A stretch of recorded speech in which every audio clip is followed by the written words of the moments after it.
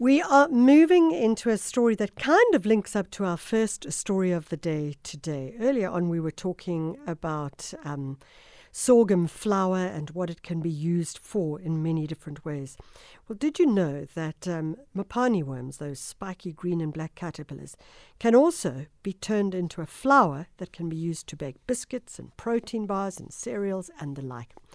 In our food feature today, in our feedback, we're chatting to Wendy Vesela-Ntimbani. She is a chemical engineer and she is the founder of something called Matomani, which focuses on the use of edible caterpillars. Wendy, thank you so much for joining us. Thank you so much, Michelle, for having me. Wendy, it's kind of interesting. I'm interested to know how you went from being a chemical engineer to an entrepreneur who's working with Mopane worms. Oh, wow. That's a lovely question. Yes, I studied chemical engineering many years ago, and I think what got me interested to study chemical engineering was the processing and the making of products and the making of different materials. So that was the interest that sparked me to study chemical engineering. And fast forward years later to today, in terms of Mopane worms, what we do now is we take the Mopanes and we process them into, these amazing products that you just mentioned, your protein powder, your powder flour, a protein bar, biscuits, and the, like I said, the flour themselves. So it was a natural transaction from being a chemical engineer to what I'm doing today, and also the fact that I love Mopanes. I grew up eating them. Yeah. So, Wendy, if we talk about the process, the process is that you find yourself a little prickly, spiky, green-black caterpillar. What is the process that gets it all the way through to becoming a flour? Do you grill it? What do you do in order to do that? So it's actually quite simple, and traditionally, because I come from an area where we have these caterpillars, every festive season. So what we do is that when they are dry, you will pick them from the tree, and then you would cook them, and then you sun dry them. So when they are dry, and then back then my grandmother would feed it to us as porridge. So what they would do is they would take a mill, a traditional mill, like a stone, and then they would mill it into a powder. And so what we do today, because of the high volumes that we have, is that we use hammer mills. So you just take it and you put it into a mill, and then the powder comes out. So it's quite a simple process. And what we do is we don't add anything to it. It's just a fine, natural, organic powder. So you do talk about the fact that if we look at taking Mopane worms and eating Mopane worms, and certainly it's something that's become quite, I don't want to say common practice, but certainly far more mainstream than maybe a decade ago. We are led to believe and led to understand that it's high in protein and iron. What kind of research has been done around this? So what we have done is that we took the caterpillars, the Mopane worms, as it's well known, or the Mopane, and we sent it to lab to be able to look at the nutritional profile to say, is it what they say it is in terms of it being very healthy? And, it didn't surprise us, but it was more like we had evidence to say, wow, this is a natural superfood. It has 60% protein, it has iron, it has phosphorus, it's got amazing, basically what we need every day, in order to function, on a healthy level. And it's all natural. It's all organic. So that's what was amazing about it.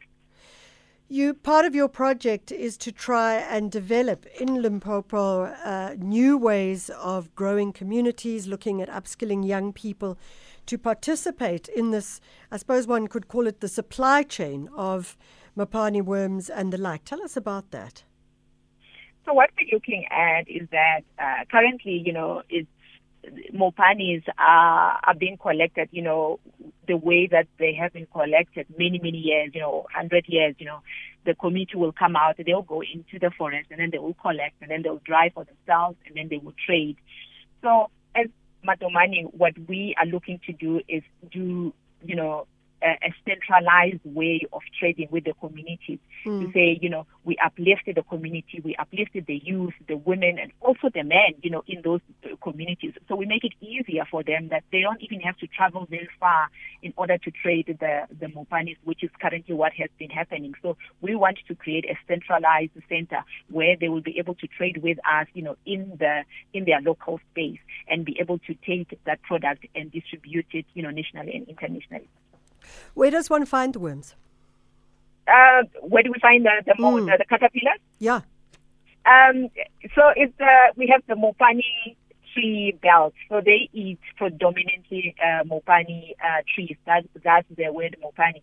So you find them in the northern part of South Africa. You also find them in Botswana, Zambia, Malawi, and Mozambique. So in the region of the Mopane district from Limpopo province, that's where you find them.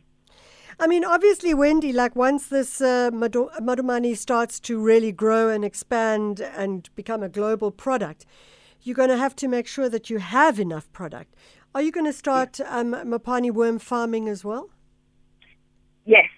So we have a small farm that we acquired this year, and we're planning to start farming in the natural environment this coming season. But what's more interesting for us, what we are working on, is to look at how can we grow Mopane in-house, because at this point in time, with the growing demand for edible insects, technology has been developed, and it's being developed for how do we actually grow that in-house. And that technology already exists overseas. So we're looking at, starting up a pilot project and make sure that we are able to grow the Mopanis sustainably and be able to meet demand. So very finally, as part of the entrepreneurship process, what has been the most difficult thing for you and what has been the easiest thing for you?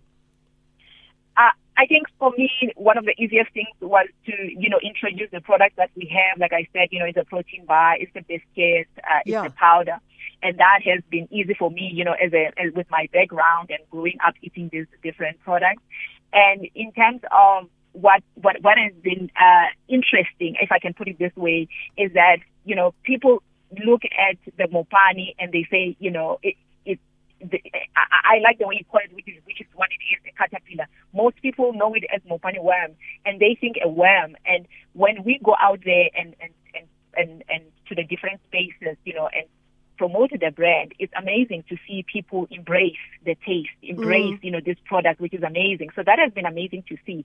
And the most challenging, I suppose, is to say we're bringing a product that is kind of new. It's not new, but it's new to the people to say, oh my goodness, we're going to start eating, an edible insect. So that's a little bit scary for people. So we have to work on, teaching them the benefits, of, why they should be eating this and how it's good for them. And we do have other challenges that small startup businesses do, such as capital and all that, yes.